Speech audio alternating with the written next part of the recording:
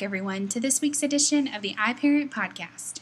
Today was our very last day at Super Sports Spectacular. We were so excited to see whether or not the All-Stars would finish as the champions and win the Super Sports Trophy.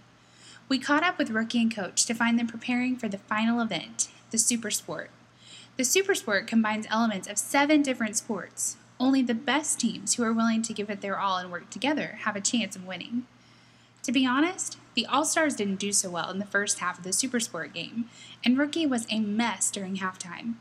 He really wanted to quit and go home, but Coach assured Rookie that while the situation was bad, it wasn't hopeless.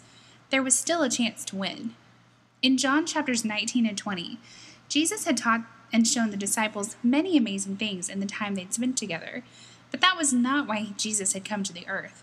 He came to earth to take our sin as his own and to die on the cross and be raised from the dead so we can have forgiveness and the chance to have a relationship with God, for now and forever.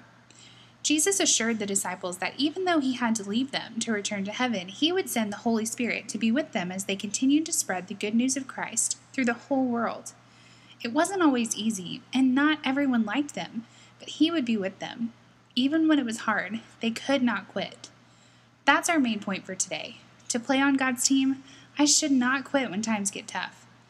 Coach used that account of the disciples to encourage Rookie to press on and finish the Super Sport game well, and they did. Just in time, the All-Stars won the Super Sport game and the entire Super Sport Spectacular competition by 1 point. Our Bible verse for today comes from James 1, verses 2 and 3, and it says, "Dear brothers and sisters, when troubles come your way, consider it an opportunity for great joy. For you know that when your faith is tested, your endurance has a chance to grow." Don't forget that there's no kids' worship next week, but we'll see you on December 8th to start our next series, Professor Playtime's Christmas Shop of Wonders. Until then, happy parenting. Know that we are praying for you and cheering you on.